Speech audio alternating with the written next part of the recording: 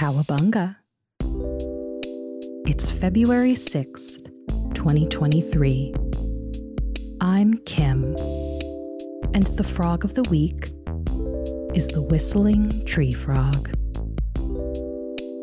This frog is found in southeastern Australia, in swamps, lagoons, or forests, but generally near water. Its skin is dark or light brown or green, with dark brown stripes running down its back and from its snout to its arms. Predictably, this frog is so named because of its call, which often sounds like a whistle.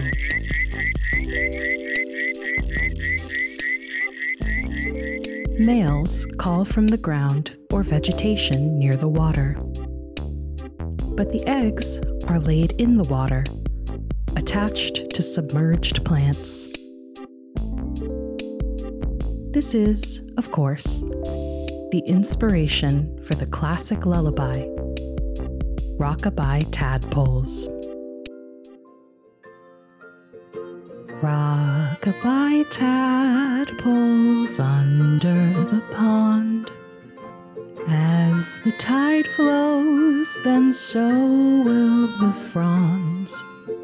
When the babes hear Dad's whistling call, then out will come tadpoles, welcoming all.